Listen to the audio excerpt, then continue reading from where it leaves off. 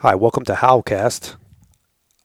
This week we are going to talk to Kip Adams of the National Deer Association, formerly QDMA. What's going on? How are you? Doing good, John. How you doing today? Um, I'm good. I'm trying to figure out my day here. It feels more like a Friday than it does a Wednesday, but rolling with the punches, making it happen. There you go. That sounds great to me. Yeah. How about yourself? Doing well. Exciting time of the year. Like spring, things are greening up. So, I love the seasons, but we get a little bit of green in the spring, and I'm ready for things to turn green and see some stuff growing. So, yeah, it's an exciting time to be a field. Awesome.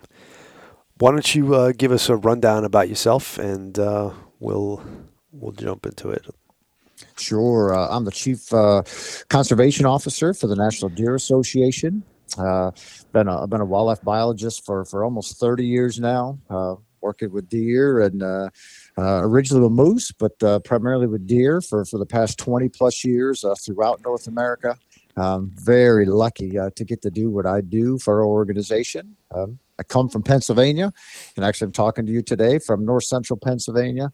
So I'm blessed to be in a state with tremendous hunting opportunities for a whole suite of wildlife species and lots of good waters to fish, lots of good places to be outside, and Hmm. get to travel the country to work with hunters and wildlife agencies with deer. So I'm a lucky man.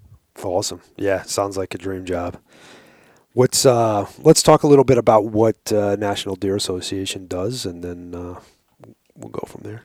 Sure, we're a national wildlife conservation organization with a mission to ensure the future of wild deer, wildlife habitat, and hunting.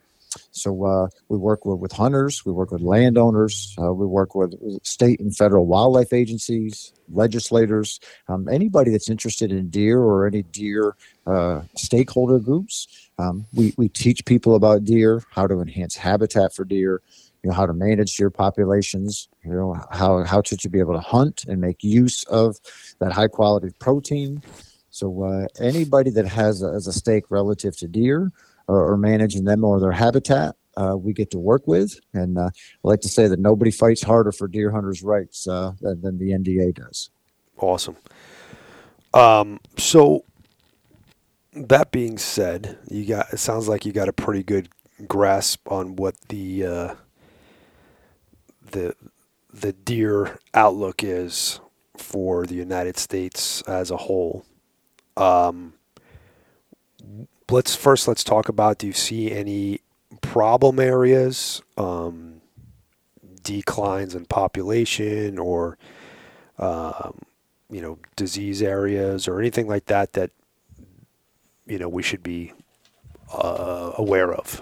Yeah. Overall, deer herds are doing pretty well. There's 28 to 30 million whitetails in the United States. Certainly, places where you have local populations that are declining for a number of different reasons. But overall, whitetails are doing very well. Healthy populations. We have herds that are well balanced with what the habitats can support in many areas. We have a more natural age structure for whitetails than we've had in probably the last 100 to 150 years. So those are very good things. From the mule deer end, mule deer herds in most cases are doing pretty good now relative to what they were doing a decade ago. Lots of declines and some pretty steep declines in mule deer herds in many places. Hmm. A lot of those have been subsided a little bit, so they're stabilizing more so than they have in the recent past. So overall, things are very good.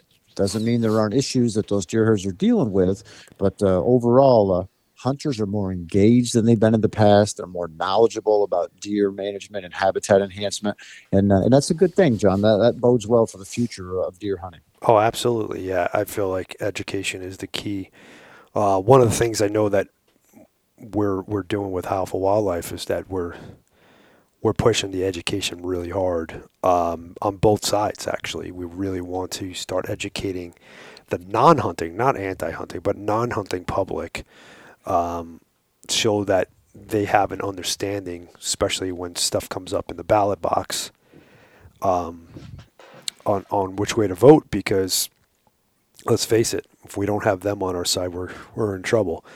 Um, but so I did want to, I wasn't aware that the National Deer Association was involved in mule deer stuff at all. I thought it was almost all whitetail, but It's certainly mostly whitetail, but we do get involved with a fair number of mule deer issues, particularly from a legislative end. okay.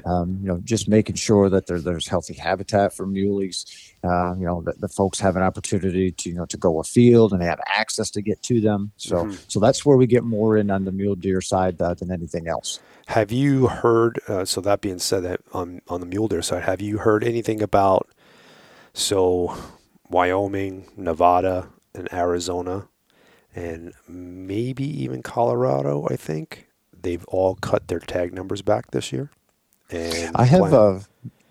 Yeah, I have seen some of that, and I've been watching, kind of what's going on relative to either, some habitat changes, some things, environmental, some droughts, and other things. So yeah, I've seen that, and not just on the mule deer side. There's some states in that part of the world that are cutting whitetail tags as well, Hmm. like North Dakota.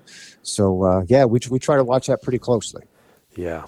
Um, any Is it strictly from a management standpoint that they're, I'm sure it's a management standpoint, but are they seeing a decline in numbers in those states, and that's why they're, adjusting to offset that? I've heard things about because of the drought, and they're just doing it a preemptive, so not to get in trouble with. Yeah, and it's also a reaction to what's actually happening on the ground.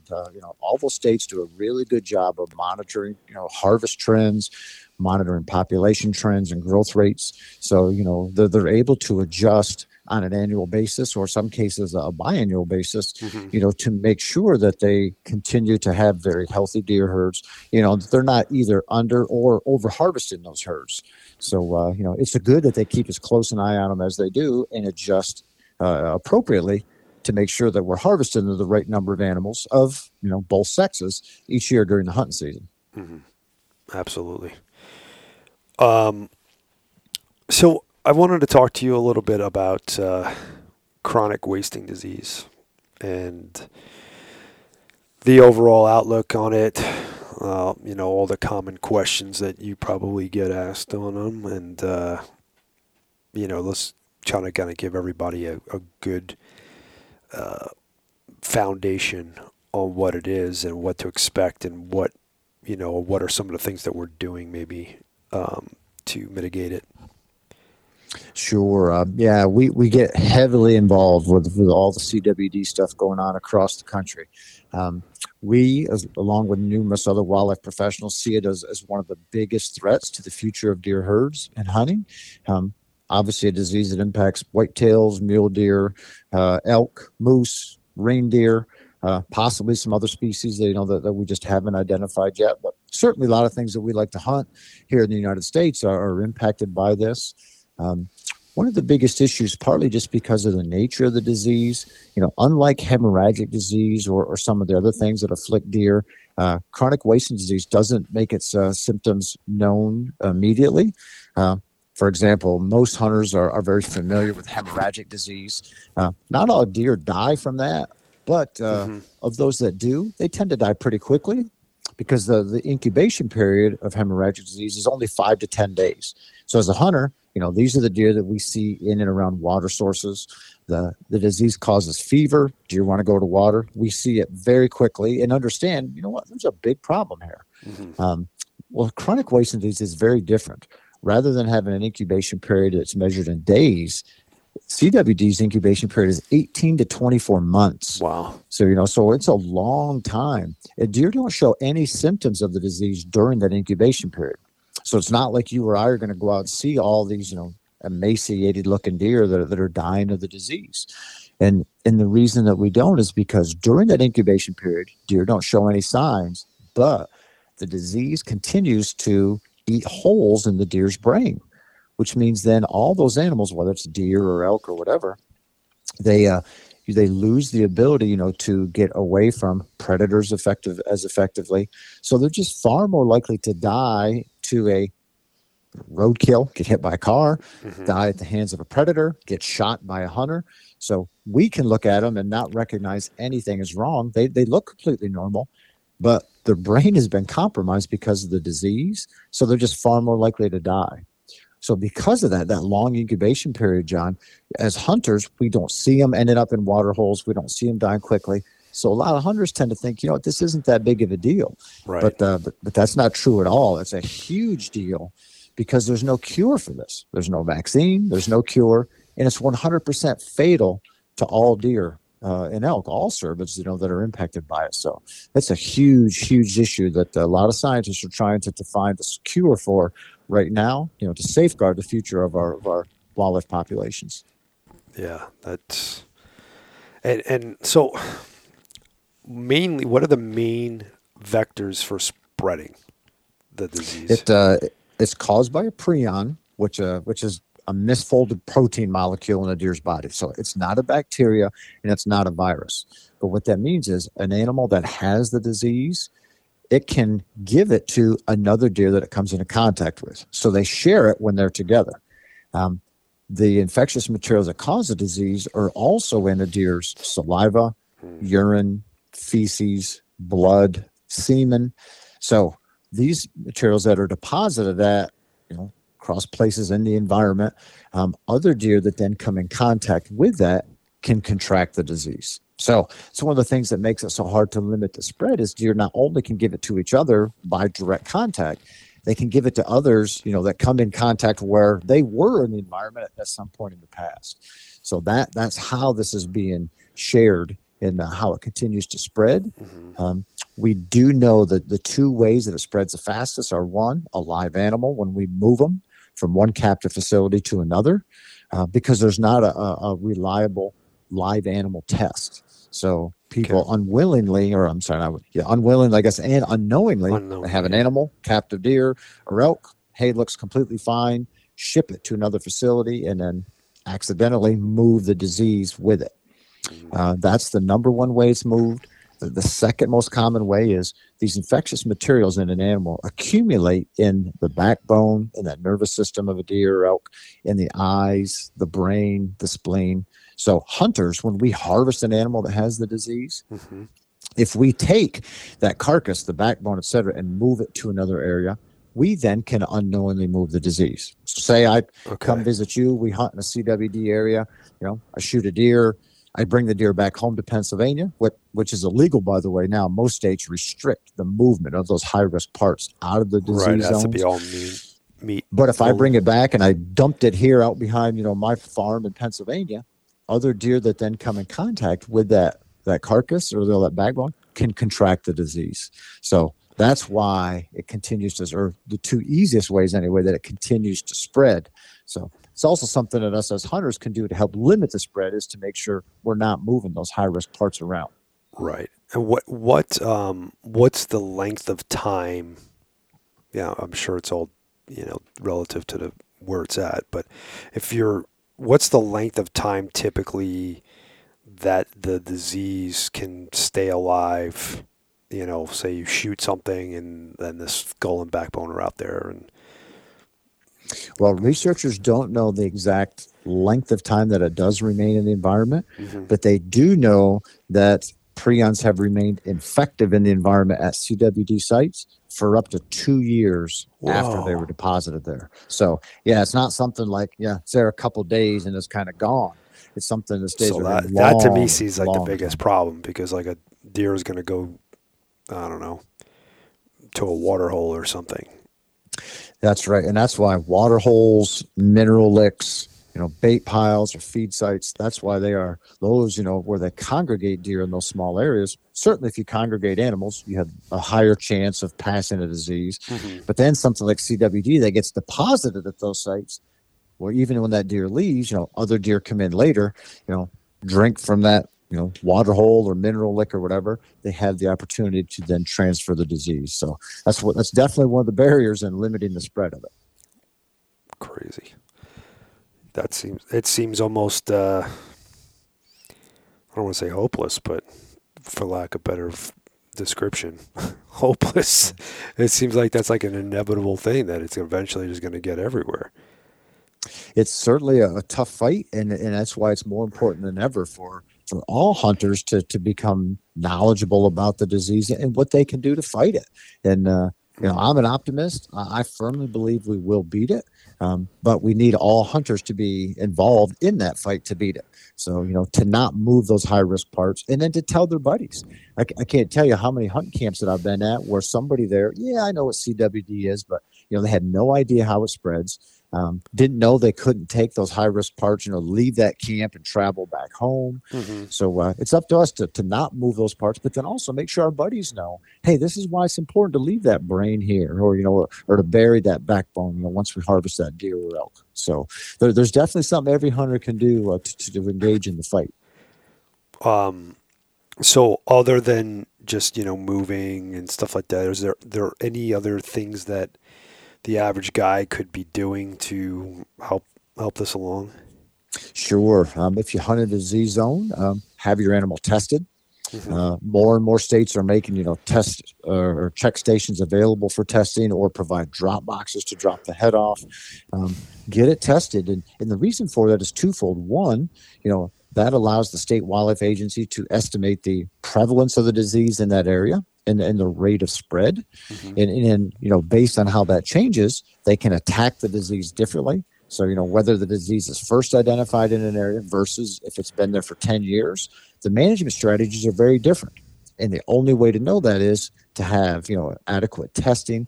So if you hunt in those zones, get that animal tested. That helps the agency figure out the best way to attack it. And then also, it allows you to know if that animal is safe to eat. Now, fortunately, there's never been a case where they have identified CWD in humans, but the Centers for Disease Control and World Health Organization both encourage hunters to not eat venison from CWD positive animals. The only way to know if that animal has it or not is to have it tested. So if you hunt in a zone, get it tested, then you know if it's safe to eat or share with others. And it allows the state wildlife agency to understand the rate of spread of the disease in that area so that they can do the best job attacking it. That was actually going to be my next question about being able to eat the meat. Are there some real telltale signs, when you're out there hunting, that you're looking at an animal that might have chronic wasting? Yeah, there's not, with the exception of animals all the way at the end of that incubation period. So, if an animal's had the disease for, 18 to 24 months, once they start showing symptoms, they go downhill very rapidly. And, within a matter of a month or two, they usually will just simply waste away and die. So at that stage, yeah, everybody can look at that deer and say, there's a problem. However, remember, they have that incubation period is so long that most of the time they have the disease, there is nothing discernible about them. They look completely normal. They look completely healthy, but they're not. They're dying from the disease. They are shedding those infectious materials during that incubation period that it can infect other deer. So, so I've heard, I can't tell you how many times people say, I ate the deer, looked healthy to me. Right. And the reality is, through that whole incubation period, they do look completely normal. There is no way to know by looking at them. You have to get them tested to know. Gotcha. So definitely, if you're in an area that's known to have it, that's a good idea to get it tested. Yeah. And if you're traveling to hunt, and you're not sure, we being the National Deer Association, maintain a national database for every single county that has tested CWD positive across the United States. Okay, great. And we work with OnX. So anybody that has the OnX app, I communicate with folks at OnX every single time another county finds a disease. I let them know about it. We have a CWD layer on their app. It's a free layer for anybody who has the app. You can check. And it shows every single county that has the disease. It shows the exact disease management area, like the boundaries of it, because they're not always follow county lines. Mm-hmm. It lets you know if you're hunting in a disease zone or not. If you are, they all reference right back to the State Wildlife Agency websites to show, hey, Do you have to submit a sample for testing? Yes or no? And if so, here are the locations you can provide that. Are there dumpsters to put the carcass in? Yes or no? And if so, here's where they are.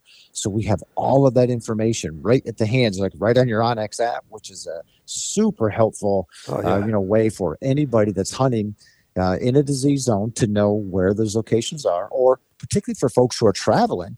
Am I in a zone or not? It's super quick and easy to find it, and then be able to find all the resources you need right from that app. So that's a great resource for hunters. Absolutely. That's huge.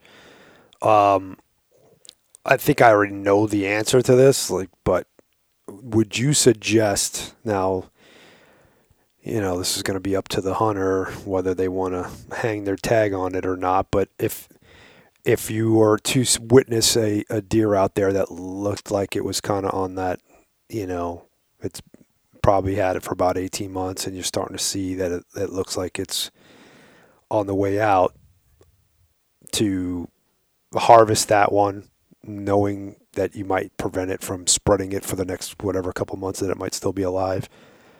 Yeah, absolutely. You should never, well, don't consume it, because you should never consume any animal that looks sick. Right. But that is being a good steward of our natural resources. If you see an animal like that, to dispatch it, let the state wildlife agency know so they can have it tested. In many cases, then you are issued a tag, that you can then continue to hunt. Not everywhere, so obviously you need to check with the wildlife agency, but many of them will issue you another tag, to continue to be able to hunt or provide venison for your freezer. But yeah, if you see an animal like that, that's just being a good steward. Doesn't mean it has that disease, because there's numerous other diseases, Right. where animals, can have some of the same symptoms. But if you can remove, a sick animal off the landscape, that's a good thing. And particularly if it was a CWD positive animal, that is a great one to remove, because then it's not sharing that disease with other animals. What are some of the other diseases that are posing a Uh, significant hemorrh- problem? Hemorrhagic disease Is that blue? That is is a blue tongue also. Is that It what's is, called? yep. Yeah. So, Yeah. so hemorrhagic disease is a viral disease that's caused by biting midges, those little Mm-hmm. no-see-ums during the summer. There's a couple different viruses. One is called epizootic hemorrhagic disease. One is called blue tongue virus. They're different viruses, but they essentially cause the same thing. Mm-hmm. So people will group them together and just refer to that as hemorrhagic disease. Got Doesn't it. really matter for you or me whether it was caused by the blue tongue virus or the EHD virus. You know, Same thing is going to happen to that deer herd. So, but that's right, yes. So, blue tongue, hemorrhagic disease, whatever you want to call it, that's one of the biggest diseases that impact deer, across the whitetails range. And actually, it impacts other things that we hunt as well, pronghorn and some other species. But hunters are much more knowledgeable about that, or at least aware of the problems, because that incubation period is so short, that 5 to 10 days, and we see deer dead. We smell them because they're all over the landscape in late summer. Mm-hmm. So that is a big one. But it's important to know that not all deer die from hemorrhagic disease. Some get it and live. And those that live then can have those antibodies to protect against the strain of that disease, the next year, which is very important.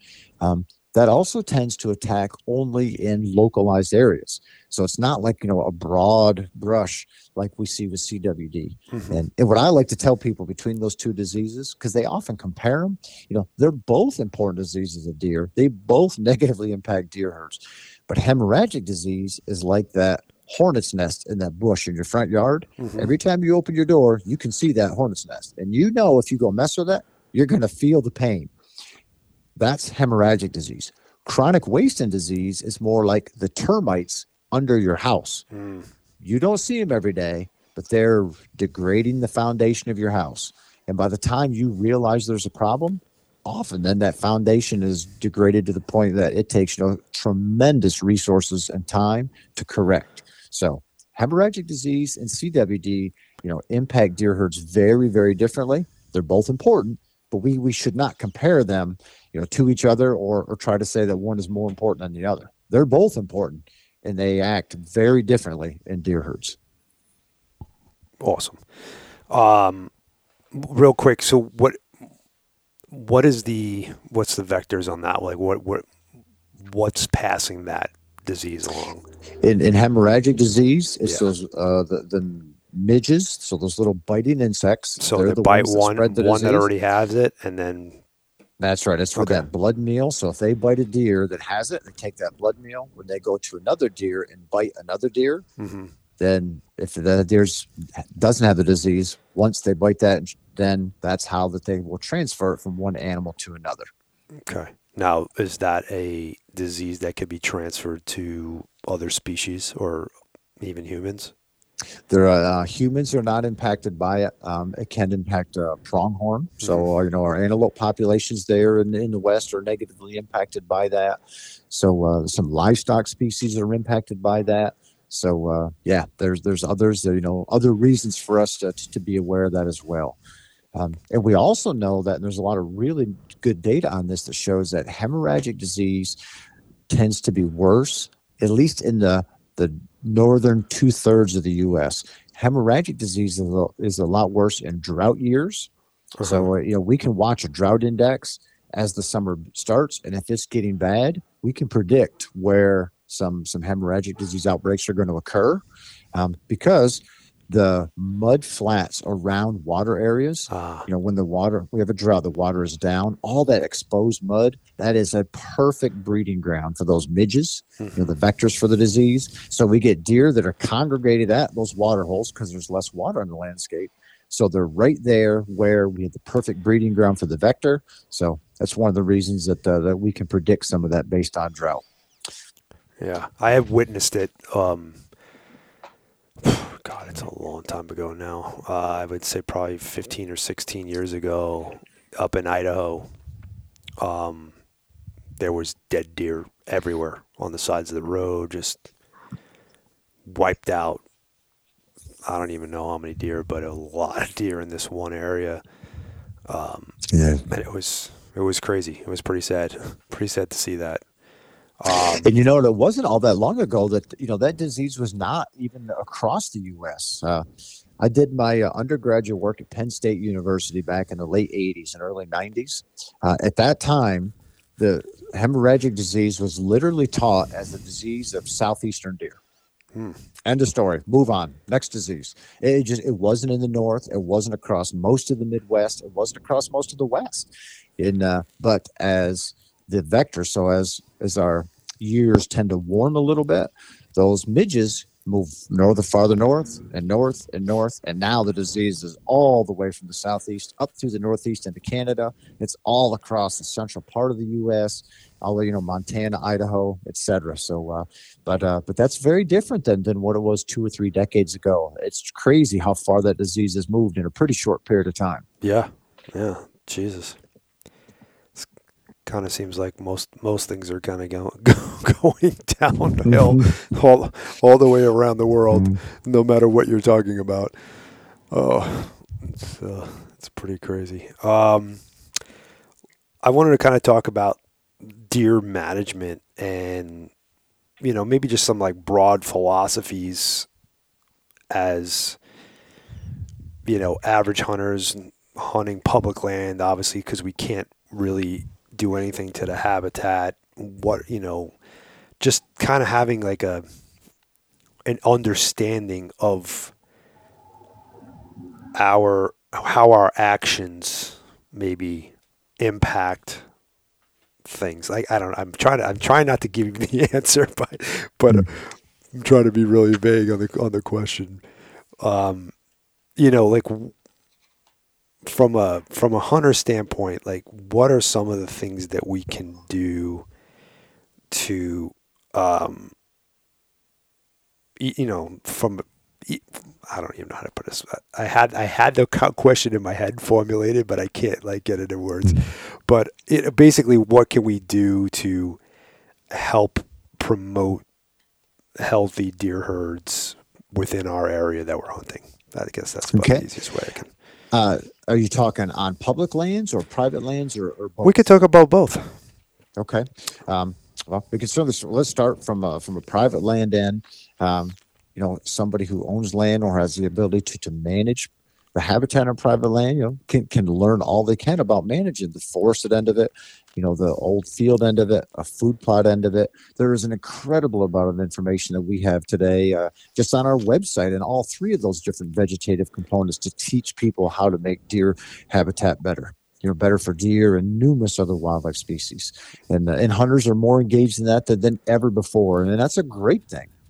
We have an educational course called Deer Steward. Mm-hmm. That we've been teaching since 2007. And we have an online I took component, and it. we have some in-person components to this. And every one of those classes, we measure, the impact on the acreage, from the students in the class. And since 2007, students have come to this, and some of these are hunters, some are landowners. We do these as private classes for trainings with state wildlife agencies. Students to that class have impacted over 15 million acres of land. So think about that. Think about that footprint across, wildlife habitat in the U.S. and Canada, 15 million acres. So that's one thing hunters absolutely can do. If you want to talk about a private land end, a lot of National Deer Association members get involved with their state wildlife agencies or federal wildlife agencies in the area to promote good habitat management in their states. They do things like, encourage prescribed fire. They do things like encourage cutting and timber harvest so that you have a good balance of age structures of forested environments. They help with plantings, cover plantings. They help with tree plantings. They help with food plot plantings, all kinds of things, to be able to make that better. And we actually have an initiative right now called, improving access, habitat, and hunting on public lands, Mm-hmm. where we have an initiative over the next 5 years, and we're 1 year into it. So by 2026, we're going to enhance habitat, hunting, and public access on 1 million acres of public land in the U.S. Awesome. It's an initiative through the Forest Service, where we go in and work with Forest Service staff to be able to cut timber in areas where we have these overmature forests, that's providing very little for many wildlife species, to be able to have that timber harvested, which then makes those areas enhanced for many wildlife species, but then use the money from that timber harvest to put back into habitat work on those forests. So, things like other areas, like we improve access, stream management, some roads, to allow people to be able to access those areas, all kinds of habitat work. And that's all done in conjunction with Forest Service personnel. So it's everything in the name of wildlife. So, and our members are extremely active, with that initiative and helping with that. So, yeah, doesn't matter if you hunt private land or public land. We are huge advocates of enhancing habitat, making sure that it is providing adequate cover and food for not just deer. Much of this is done in the name of deer, but there are so many other wildlife species, that benefit from good deer habitat. So we're very excited about that, and certainly proud of our members' efforts and what we're able to do from the national end to help with that. Awesome. Before I let you go, what are the largest, I don't know, pick five, last five, or top 10, whatever you want to say, things that are negatively impacting our deer herds throughout the U.S.? What are the factors? I'd say number one is chronic wasteland disease right today. I think that's even bigger than habitat loss, certainly way bigger than the anti-hunting movement. So, and we probably can just put that into disease as a category, but CWD is the biggest part of that. Mm-hmm. Hunter aging, and what I mean by that is hunters are aging out. The demographics of hunters today continues to become older and older and older, and so as a hunting group, we need to diversify some and certainly bring some younger hunters into our ranks. And there's a lot of programs out to try to do that today, and that is a very good thing. We need to be more diversified if hunting is going to continue to fund the majority of our wildlife programs in the future, like they do today. Mm-hmm. So that's one of the things that it's an issue that we certainly have our eye on. Habitat loss is always an issue, and particularly in areas where wildlife cover is a big deal. Think of the agricultural Midwest. CRP, the Conservation Reserve Program, is the most successful federal wildlife habitat program in our nation's history. Hmm. And we continue to lose acreage in that is being put back into crop production. So that's in an area that, yes, we're losing that habitat, we're losing that cover, but it's also, some of the most critical vegetative components there. It's not like the southeastern U.S. where there's cover everywhere. Hmm. This is an environment where that is the most limiting feature of or habitat feature anyway, and then that's what you're pulling out, from under that deer herd. So and obviously every corner of the whitetail or mule deer's range, there are habitat aspects. So habitat is a Well, I huge know thing out with here in that. the West, out here in the West is just a crazy expanse of growth. I Yes, was just having this conversation development with, is killing us. we You have can look at a the hundred and numbers of. something people a day moving to Arizona, and That's right. we They all have, need houses and parking yeah, lots and shopping malls. So, yeah, that loss of habitat is, that is a perpetual threat to our future wildlife programs, and certainly that's no less true today than it's been in the past. right. And especially in a place like this where we're in a desert, the biggest thing, biggest limiting factor has always been water, right?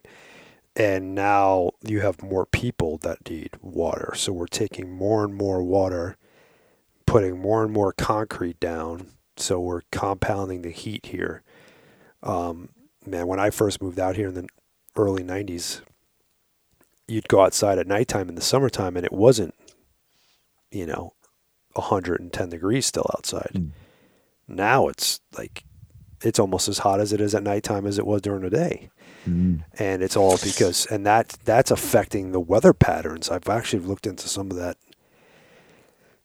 some of that's the science behind that we see it all the time. We see the monsoons like that we normally would get in the summer roll in. You see the clouds roll in, and then they pass right over us because the heat is just so intense and rising up from the earth. It's actually pushing and creating a like a thermal wave that pushes the clouds away from us, and it rains somewhere else. you know, Yeah. it's pretty crazy. Yeah. I don't know what the answers are there to fix that, but Mm.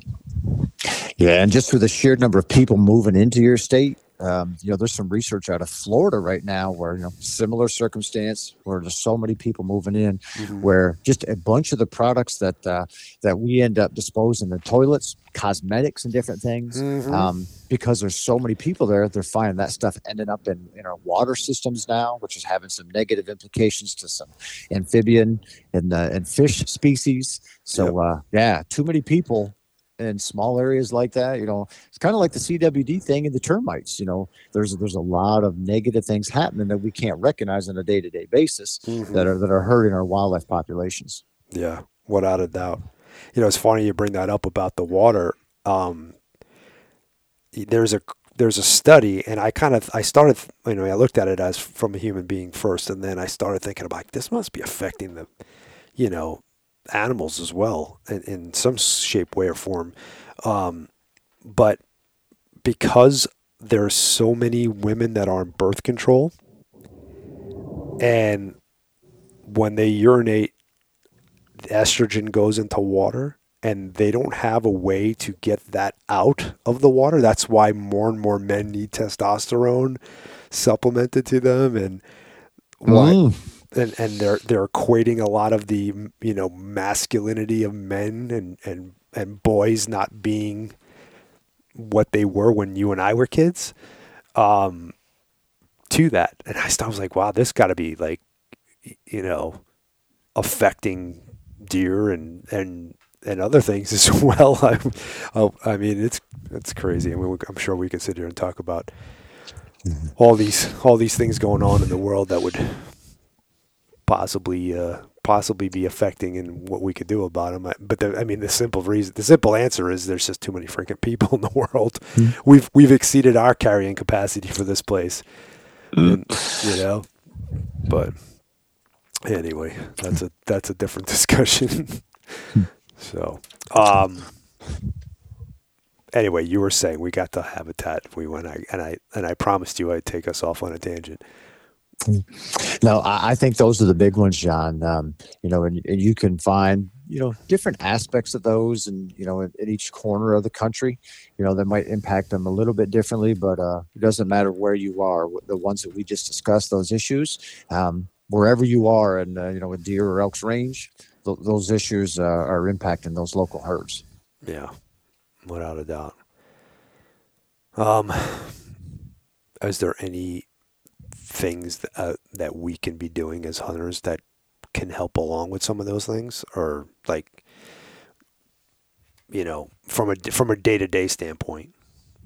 Yeah, I think continuing to hunt is a good thing because then we're continuing to pump money into our wildlife management programs, which then allow agencies to and or other organizations to continue to preserve or manage habitat.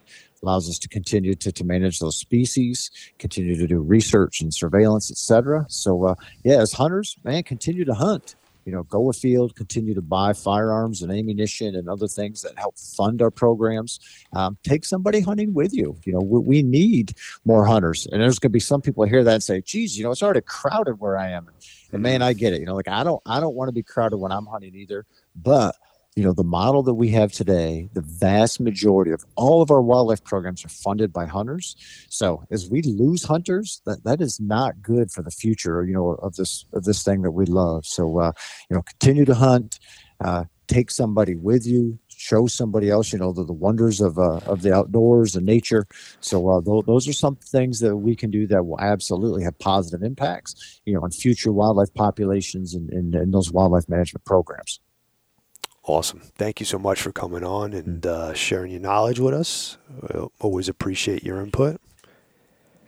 Absolutely, John. My pleasure. And, feel free to reach out anytime. And any of your listeners, if they have questions about something I said or would like to reach out, they can reach me at kip@deerassociation.com. Or they can just go to our website, deerassociation.com, find the stuff that I was talking about or find me that way. But I'm glad to talk to anybody, relative to deer habitat or answer questions. So, yeah, they're welcome to contact me anytime. Awesome. Thank you very much. I really appreciate it. All right, John, you have a great day. You too.